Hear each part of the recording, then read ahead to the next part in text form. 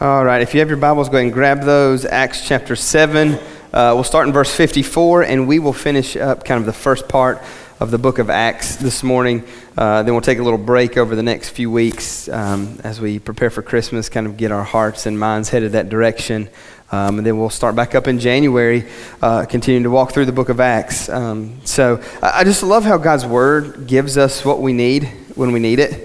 And so this morning, and it was like this last week too, as I read that list of names that are hurting, that are struggling, that are battling cancer, that are recovering, that are having all these questions, that are about to enter into maybe just a dark time. I'm just reminded of how good God is and how much His Word brings a comfort and a peace, and how He, by way of His Word, gives us what we need. And so I think it blows my mind to see where we're at today in the book of Acts, knowing everything that our people that we're walking through on a daily basis. And so to start with, I want to read you a couple stories. And again, these aren't just names. These are people that lived in a period of time as well that endured some pretty fierce persecution. And so much like what we'll see this morning, but it's a man by the name of Thomas Hudson, and this was in England in 1558.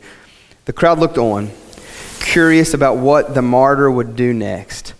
Thomas Hudson had come this far without denying his faith. The bishop had questioned him again and again and again, but he had not weakened in prison, and now he was walking to the place of his execution. At the last minute, would he recant? So just before the chain around him was made fast, Hudson stooped, slipped out from under the chain, and stood a little to one side. A hush came over the crowd. Everyone wondered, why has he hesitated? The Christian began to pray. Only Hudson knew the real reason he had stepped down. At the last minute, he had suddenly been attacked with doubts and felt his faith growing weak. Not willing to die while feeling this way, he fell upon his knees and prayed to God, who sent him comfort. Then he rose with great joy as a reborn man and cried, "Now, thank God I am strong. I don't care what man can do to me."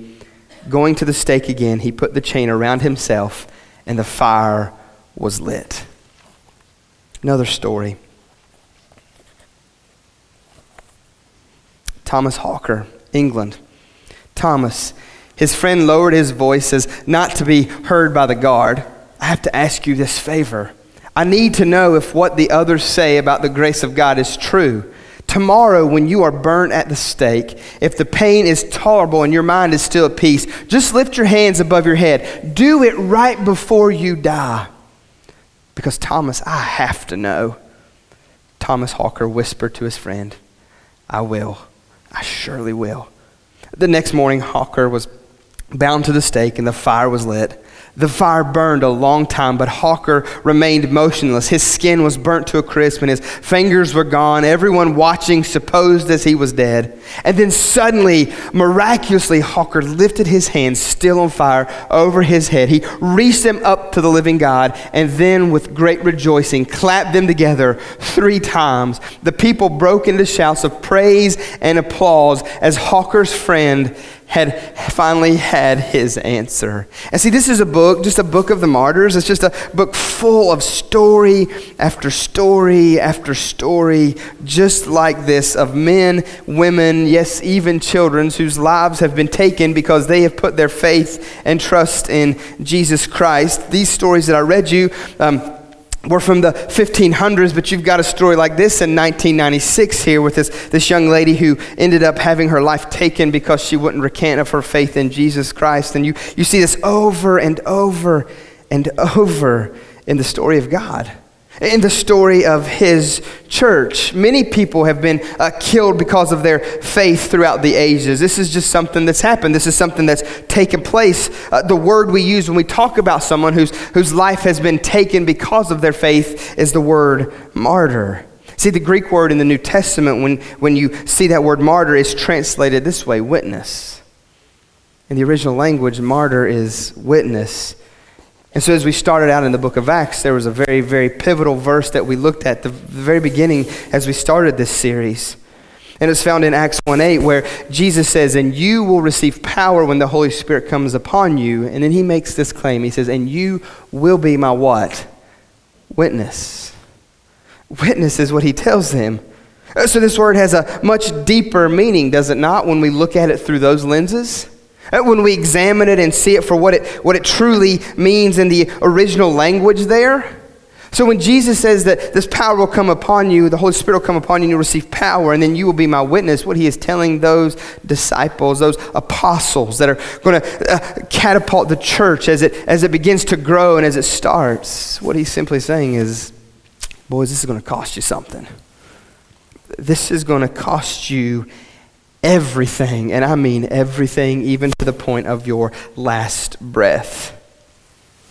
But what we know is that this isn't true for every follower of Jesus. Not every follower will be killed before their faith. But because the witness of the early church followers, because of their faith in the time period and the hatred toward the things of God, the hatred toward who Jesus Christ is, it cost them their life. And so we use this word today to mean that someone has died for their faith. And so we'll read this morning as the first Christian martyr in the church's life is taken, as we see that, as we continue in Acts 7. But before we jump into that head first, I just want to point some things out to us. Because of the world we live in, because of the reality of the world we live in, Romans 6:23 says this, that the wages of sin is death. So what Paul reminds us in the book of Romans is the wage, something that is paid to, what you've earned, the thing that we have earned, the wages of sin, our sin, us being born, us being rebellious to God, against the very thing of God, against his character, his nature, the thing that he stands for. Because of our rebellion, our sin, we've earned death. That's what we get. That's what we've worked so hard for. That's what we deserve is death. For the wages of sin is death. And so we know this to be true. We know it. I mean, you can't argue the fact that that's the reality of it, right? I mean, driving down the road and you pass by a graveyard, you see that. Again, we've all probably walked through that where we've had family members or loved ones that have struggled with sickness and ailment and that has even led to death. And the harsh reality is this, is that we, as long as God tarries, chances are we'll pass through this thing as well called death. The reality of it is that. And I don't care how much you get your workout on. I don't care how many protein you eat. I don't care how good you are, even at Thanksgiving and Christmas coming up. All of that stuff is irrelevant because what the Scripture teaches, it is relevant. You do need to do good. But maybe not at Christmas and stuff like that. But what the Scripture teaches us is simply this. We're going to die. We actually, at the moment of birth, you start to do the same thing. You start to digress and you start to fade away as you get older. So we're going to die. If God doesn't return for his church, if he doesn't get us, the reality is this, all of us will pass through the grave. And so that's what we're going to see this morning. So even in that dark, looming reality, my hope is this morning is that we can draw some hope, that we can draw some, like I said, just hope from God's word, from some truth of the reality about what this means for us as believers. And so I just want to just talk for you for a brief moment before we jump in about the truth of death. The truth and the reality of death. See, death is an enemy. Death is an enemy that we fight. It's not romantic. It's not glamorous. It's not heroic. Death is an enemy is the way it would be described in the Scriptures. 1 Corinthians 15:25 and 26 says it like this. It says, death is an enemy. Christ must reign until he has put all his enemies under his feet, and the last enemy to be destroyed is death. So death for us is an enemy. We all fight against it. We all do everything we can to live, to fight against that horrific enemy that comes for us. See, we were not created by God to die. But because of sin, because of us choosing sin over God, us choosing to rebel, us choosing our way over God's way, the thing that we have earned and worked so hard for is death. Romans 5:12 tells us this, that death is a curse, is an enemy that came into the world as a result of sin. But while we try to avoid death, let us believe with all of our heart, mind, might, the great truth that we have before us in God's word. 1 Corinthians 15:54 says it like this. It says, when the perishable puts on the imperishable and the mortal puts on immortality, then shall come to pass the saying that is written, death is swallowed up in victory. O death, where is your victory? O death, where is your sting? It says the sting of death is sin, and the power of sin is the law. But thanks be to God who gives us the victory through our Lord Jesus Christ. So my hope for us this morning is this, is that we'll gain encouragement, that we'll gain hope, even in spite of this horrible reality known as death. So I'm going to ask you this morning if you would pray with me before we jump into God's word and allow him to prepare us for what he has to say to us. Allow him to work us over. Allow him to draw us closer to him. So join me as we pray. God, love you. Lord, thank you for this morning. God, thank you for your truth. Thank you for your word. God, thank you for being our hope. God, everything that we have sung about in this place this morning, those words, how they ring so true, God, that you are our hope. You are our sustainer. God, you've defeated death. God, you reign victorious. So God, as death looms, as our enemy comes for us, God, may we hold our head high and look to you. May you sustain us by your Spirit. Give us strength. God, give us encouragement this morning as we look at your word. Jesus, thank you for who you are and what you've done for us. God, be glorified in this place. And we pray. Amen. So Stephen, he's just preached a message to the Jewish leaders. And the main point of that message that we looked at last week was that they were more interested in self-worship than they were God worship. The scripture would say it like this in Acts 41 and 48. He tells them that they rejoiced in the work of their own hands and not in God. It was one of those thoughts of where they thought they can control God, where they thought that, look at what we've done, look at what we've accomplished. They wanted to be able to point to self, to glorify self, to do it their way, not God's way. And so Stephen just lights into them. He tells them the truth about themselves, as he has from the very beginning, as we see in the book of Acts from the very get-go. That's what the gospel's doing. It's telling people the truth about themselves, and then they respond. And so this morning, we're going to see how they respond to Stephen's accusations. Acts 7:54, it says this, "Now when they heard these things, they were enraged." They are furious. They are mad. Stephen's words ripped apart the surface level of their false spirituality. And what it did is expose them for who they were. For the hypocrites that they were. He tells them the truth about themselves and they can't stand it. They get enraged. They get mad. His word of truth takes their hatred for Jesus and for anyone or anything or anybody that belongs to Jesus to the next level. And so look at how they respond. It says, and they ground their teeth at him. Now, I've never been around somebody that's been so mad that they ground their teeth, but I can just imagine this. I mean, they're so infuriated, they're furious, they're enraged by the fact of what Stephen had told them about themselves, that their anger burns red hot, and their response is to grind their teeth. And so as I read this week, as I looked this week, this response kind of sheds light or suggests just maybe what they're doing now and for all eternity, at this point, in this moment, then and for all eternity. As we know in God's word, Jesus describes hell as a place where there's weeping and gnashing of teeth. And so maybe that was just a foreshadow of the judgment that they would endure for all eternity because of their anger and hatred of God and the things of God. But look at 55 in verse 55. But he, this is Stephen, do what? Being full of the Holy Spirit. And so we just see this is just the natural description of Stephen. I mean, we've been reading about Stephen now for a few chapters, and it just seems like this is how Stephen is described.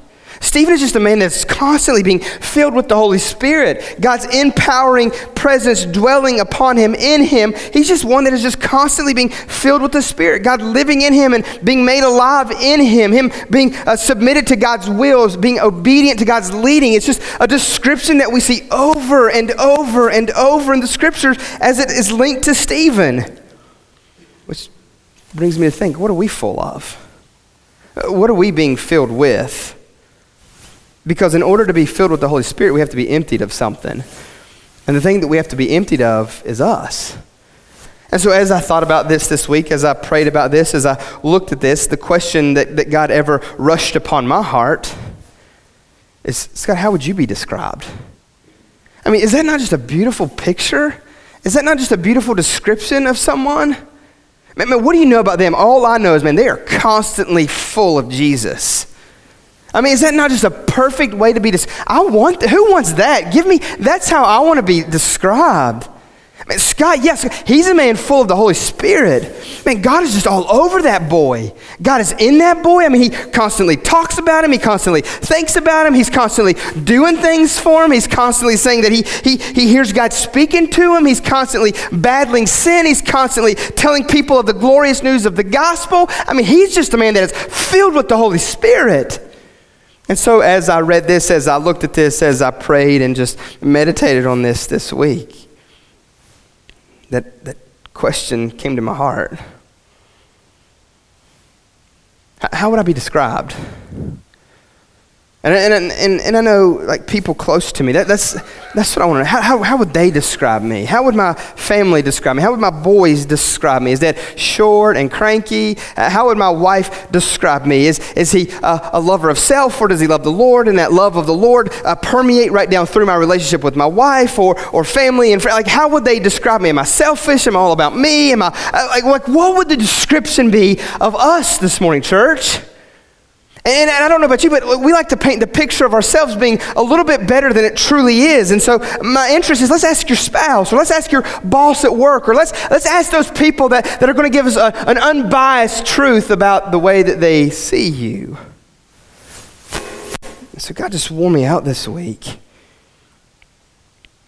So how would we be described as men and women filled with the Holy Spirit?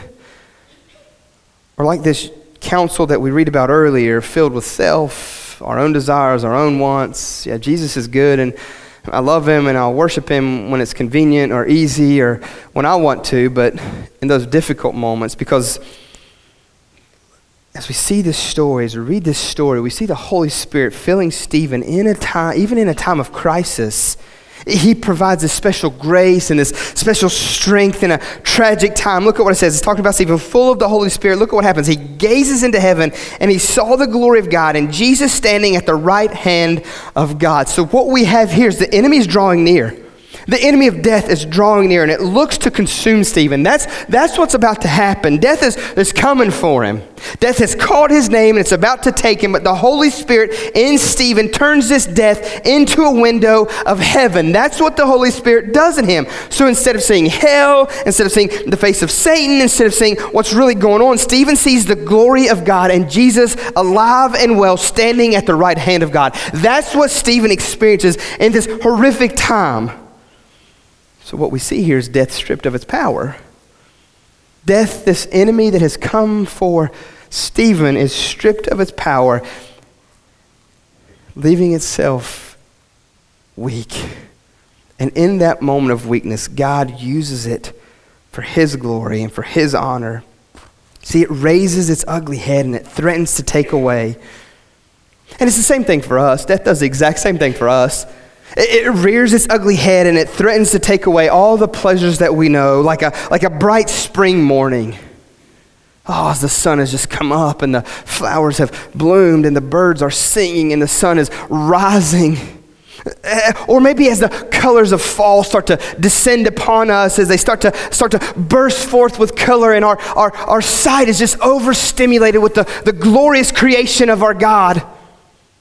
Or maybe it's in the night. Like where I grew up in the mountains, I could go out and I could just lay out and just look up in the sky and see the stars. I could see the Little Dipper, the Big Dipper. I could just see all of this glorious creation. I mean, you name it. What does death strip of us? But instead of Stephen focusing on that or seeing that, what it does is it opens this window of heaven and it reveals the glory of God. That's what God uses it for here. That's what the Holy Spirit in Stephen does.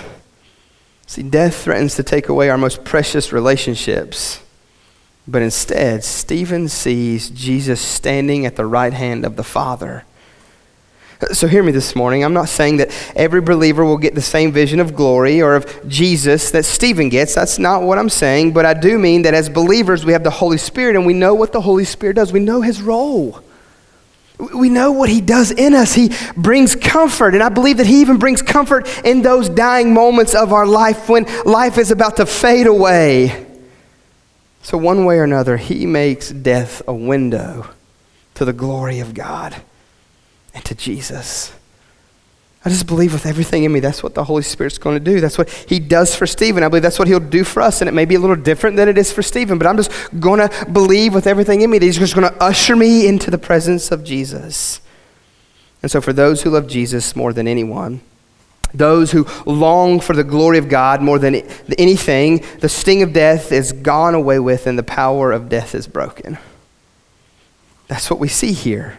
So whether you're 80 years old and you're retired or you're 18 and getting ready to start your life, you can look through that window of death and you cannot fear if you belong to Jesus, if you are his.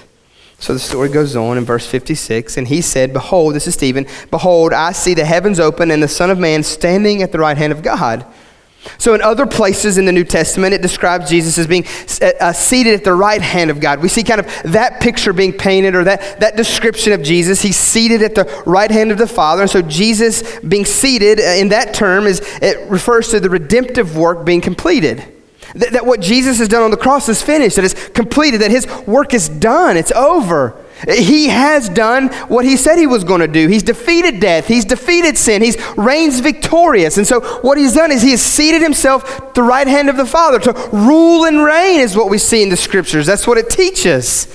We see that over in the Great Commission, as he says to go make disciples of all nations. But before he says it, he says, all authority has been given to me. Earth, under the earth, everywhere is what he says. And so normally as we see Jesus portrayed in the New Testament after his ascension, it's that of being seated at the right hand of the Father. But not here. Not here. Jesus stands, and I believe he stands to show his concern for Stephen as well as to welcome Stephen.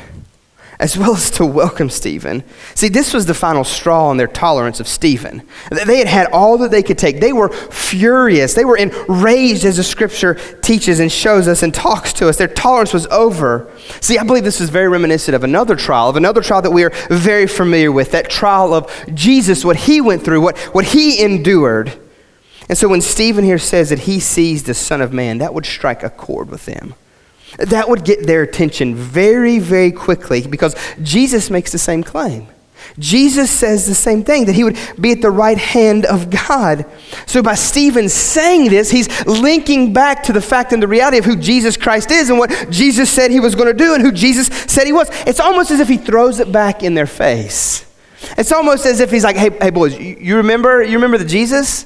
That guy that you crucified, that you put on the cross. Remember, I've already told you that it was you that killed him, that you are the one that should be on trial, not me. Jesus, him, the Son of Man, him, Jesus. And so Stephen asserts that Jesus is in fact there. He says that he sees him, that he affirms what Jesus said. He throws it at them. Now they have to do one of two things: either admit that they were wrong for murdering Jesus, or get rid of the problem that stands before them. So what do you think they're going to do? Let's read and find out. But they cried out with a loud voice and stopped their ears and rushed together at him. So we see how they're going to respond. The problem's in front of us, so let's just eliminate the problem. Let's just get rid of this person that's making us uncomfortable, this person that we don't agree with, this person that we don't like, this person that has called us into let's just do away with them. And so they lose it. They weren't about to acknowledge what Stephen said is truth. They weren't about to acknowledge that. So look at what they do in verse 58. So they cast him out of the city and they stone him. See, it's believed in this moment that you have this mob mentality, this anger and this rage of this mob, that they would push and they would shove and they would throw rocks at random at Stephen to kill him. That's would that not be a horrific way to die? I mean, as I was reading this week, what they say normally would happen is they would thrust you off of a higher elevation area, and as you lay there, then they would have one by one bring a big stone and boulder and they would drop it on you.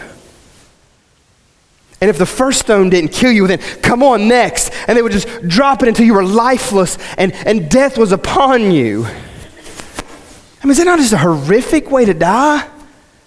I mean, just throwing rocks and boulders at you until you're lifeless and life has left you? Just a horrific way. And it goes on and says, and the witness laid down their garments at the feet of a young man named Saul. So this is the first appearance of one that we will become very, very familiar with as the story continues to unfold. So as we come back from Christmas break, we'll get to know this man very, very quickly in a very, very intimate way, and we'll come to know him more so as the Apostle Paul. But what this suggests here, his position would suggest that he was deeply involved in this whole wicked affair. That he was deep. It was almost as if he was, yes, he agrees with it. Yes, do it. Yes, execute him. Be done away. We need to squash this is kind of what this position would suggest. So full of the Spirit, look at what Stephen does as the story continues. Look at what he does and what he says in this horrific time. Verse 59, and as they were stoning Stephen, he called out, Lord Jesus, receive my spirit. So what happens here is you've got the Holy Spirit turns this hour of death for Stephen into a revelation of the glory of God and of Jesus. He gets to experience that and see that. He also shows Stephen that the reason Jesus was standing and not sitting, as we read in verse 55, was to welcome his servant home. Was to welcome his servant home. So death serves the dying saint not only as a window to see Jesus, but also as a doorway to join him. He gets to be where his Savior is. His faith becomes an ever-present reality. His faith becomes his sight. So Stephen's confident prayer is this, Jesus, receive my spirit. See, Stephen knew where he was headed. He knew what his faith would get him. Church, do you know what your faith gets you this morning? All the other stuff's great, and that's good, and heaven and a mansion, and sure, whatever, cool, yeah. But what we really get to inherit this morning as believers of Jesus Christ is eternity with Jesus. I was reading something the other day in an article, and I think I've read it before, and I maybe have even mentioned it, but the question was posed, who would take heaven without Jesus if you still got all the stuff that was described there? Have you ever thought of it like that? And as I read that article and as I thought of that reality, how crazy is that people would actually, okay, I'll take it. That wouldn't be so bad. So still all the stuff that's described and the pictures that are painted and, okay, but no, okay. Church, heaven is Jesus. That is heaven. Heaven is where Jesus is. All that other stuff is just extra. I mean, heaven for us, eternity. And Stephen knew what he was gaining in this moment. He knew where he was headed. One theologian puts it like this. He says, it's as though you are dying in a small cabin in the woods. He says that the door is death and you are moving toward it inch by inch by inch. And as it opens, there is this huge, ravenous wolf with bared fangs and furious eyes. At first you were just terrified, but then the Holy Spirit opens your eyes. And behind this wolf, what you see is Jesus shining like the sun. He is standing with his arms extended to you and his face aglow and smiling. And hanging tight in his other hand, there is a brass chain that leads to an iron collar on the wolf's neck. Oh, but you hesitate for just a moment. But then the Spirit gives you strength. And as you put your foot in the threshold and the mouth of the wolf opens, Jesus flings him with a mighty jerk clear out of sight, and you enter into the presence of the Lord for eternity. That's the picture that this theologian paints of death, of what it would be like. Can you just imagine that? See, death, as difficult and painful as it is the doorway to be with Jesus for all eternity. And we should trade nothing for that. Nothing for that. So let's look and see how Stephen responds to this act of hate. And just notice how the Holy Spirit draws out of him this Christ-likeness in this horrific time. Verse 60, and falling to his knees, he cries out with a loud voice, Lord, do not hold this sin against them. I mean, can you imagine that for a moment? The hatred that was portrayed to Stephen, the hatred that was displayed and toward him. I mean, they are throwing physical rocks with the sole purpose of shutting him up and killing him. And in his dying moment, I mean, everything in the flesh, I'm like, God, get them. They don't deserve forgiveness. Sick them. Wear them out. Oh, make him hurt, make him feel the pain that I feel. But no, Stephen goes to this place. Why? Because he's filled with the Spirit. And so when we're filled with the Spirit, church, we're going to respond as the Spirit would respond. And so we've seen this before, have we not? Lord, do not hold this sin against them. When Jesus was dying, what did he say? Father, forgive them, for they know not what they do, over in Luke 23:34. See, death has failed horribly as a curse to destroy the love and the holiness of Jesus. That's what we see here. So Stephen, filled with the Spirit of Jesus, and death, it fails again. Death fails miserably yet again. See, the devil hopes for your death to produce despair, hopelessness, self-pity, resentment, bitterness. That's what he wants. But the design of the Holy Spirit is so different and so contrary to everything that Satan stands for. So he destroys the power of death, is what the Spirit does. And he makes death into an occasion for showing the majesty and the glory and the grandeur of Jesus. That's what he does. And Stephen echoes out, Lord, do not hold their sin against them. I mean, is that not a beautiful picture and reminder that even in the most difficult and what seems to be hopeless times that we can triumph like Christ? That we can triumph like Jesus did? I mean, of all people who had the right to get even, Jesus, Stephen, just tells them the truth about the gospel. And they're enraged by that to the point where they take his life. And being full of the Spirit, he responds in a way that brings glory and honor to God. Now, I've never been there, and this is easy to preach. This is easy to preach because I think everything's okay. I haven't got a call yet, or I don't have a lump or a weird cough, or I haven't. None of that stuff's happened yet. And I definitely don't have people chasing me with rocks that I know of. And so everything seems to be okay. And so my prayer for me is this: is God, help me be like that. God, help me be so just full of your presence and your Spirit. God, help me be there. Help me be in that place. Help me whenever death comes for me, respond in that way. Or when difficulty comes for me, help me to respond in a way that you would respond. To be like you. God, fill me. See, church, that's why it's so vital that we are filled with the Spirit all the day long. Because things are coming for us.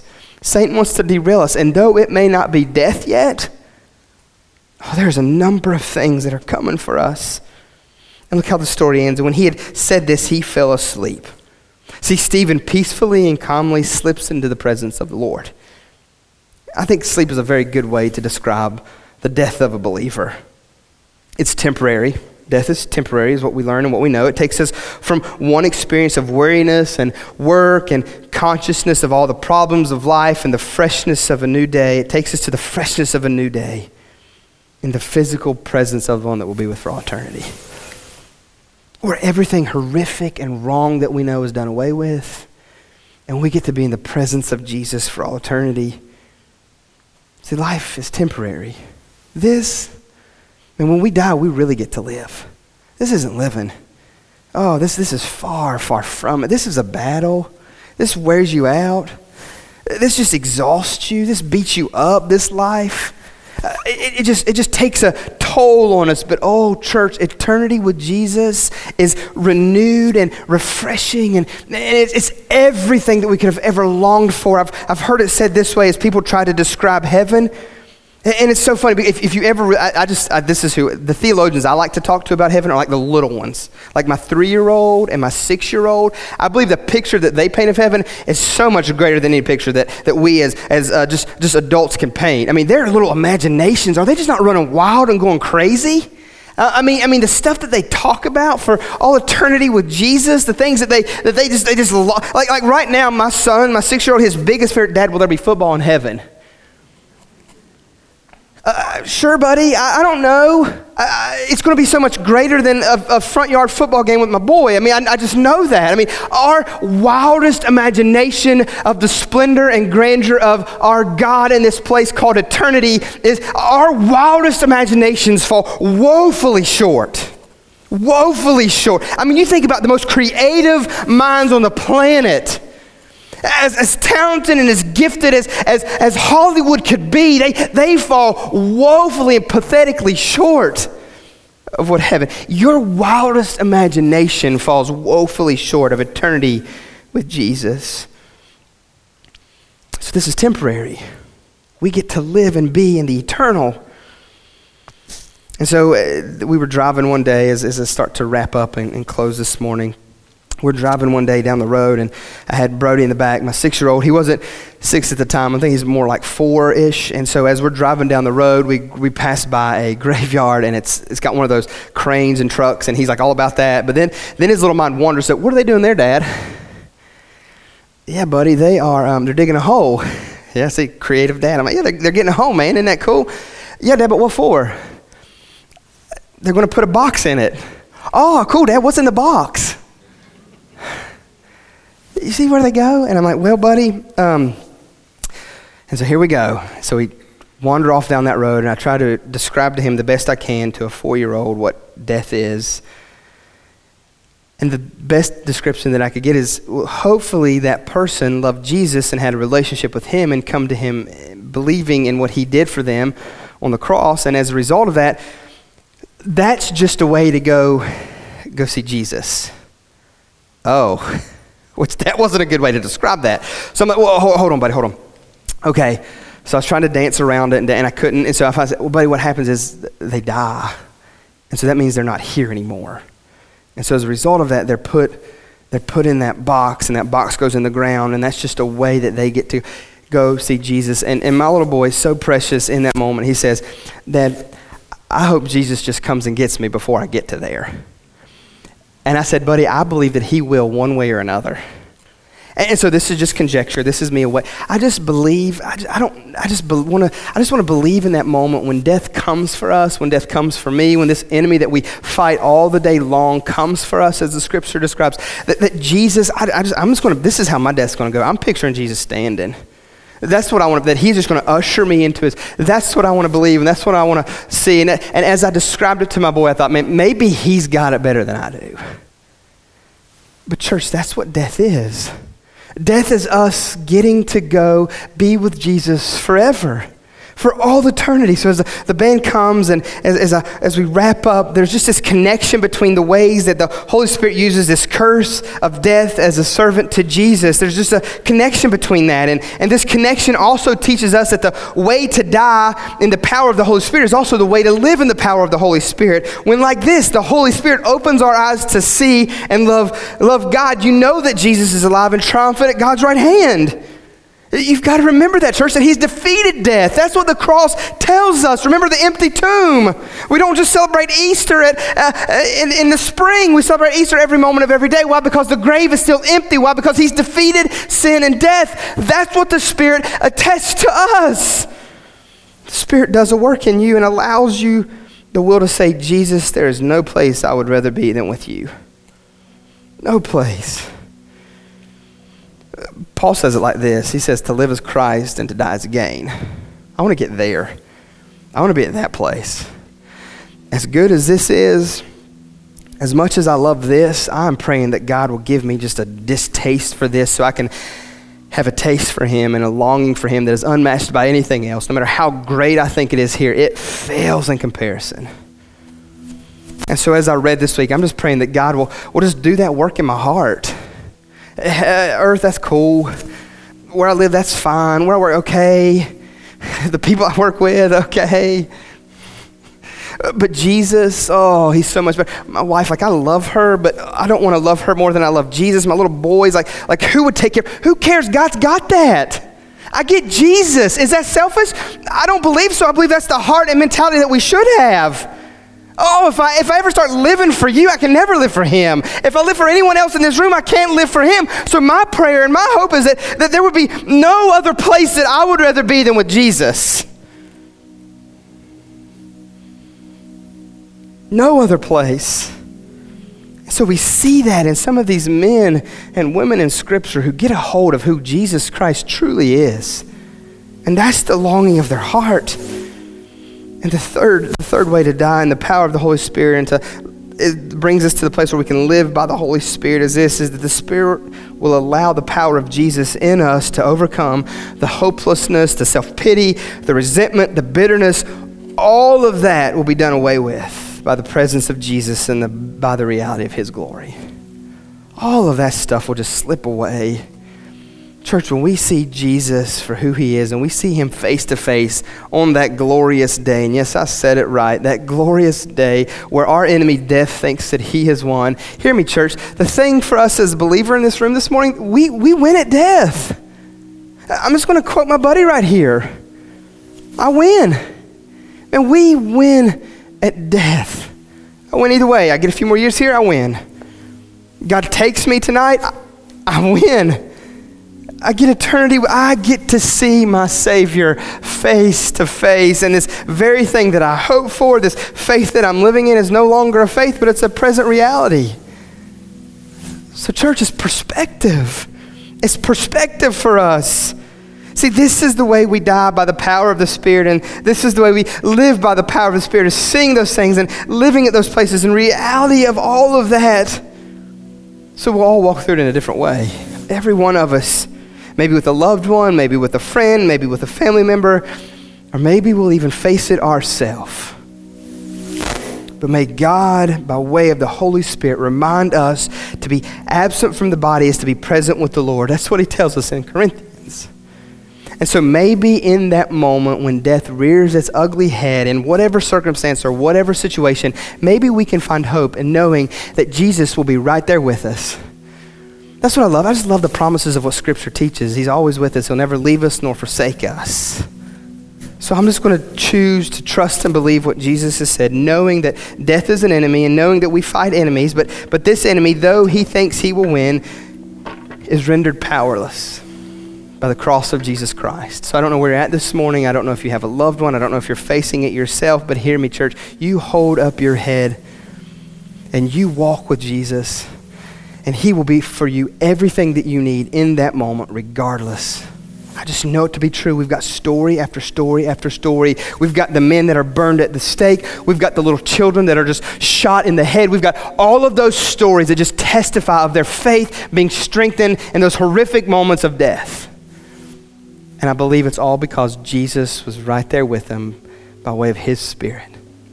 God, help us this morning in this place to see you. Help us to be filled with you. God, thank you for this story of encouragement with Stephen. God, it gives us hope. God, it reminds us of your glory. It reminds us of your goodness. It reminds us that you are always, always, always with us.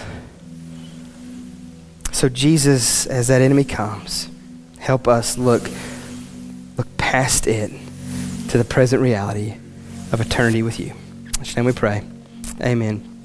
Eric and these guys are going to lead us in a song of worship. If you need to come pray, if you just need somebody to love on you and be encouraged, we'll be here, whatever we can do to worship with you. But you be obedient to what God leads you to this morning.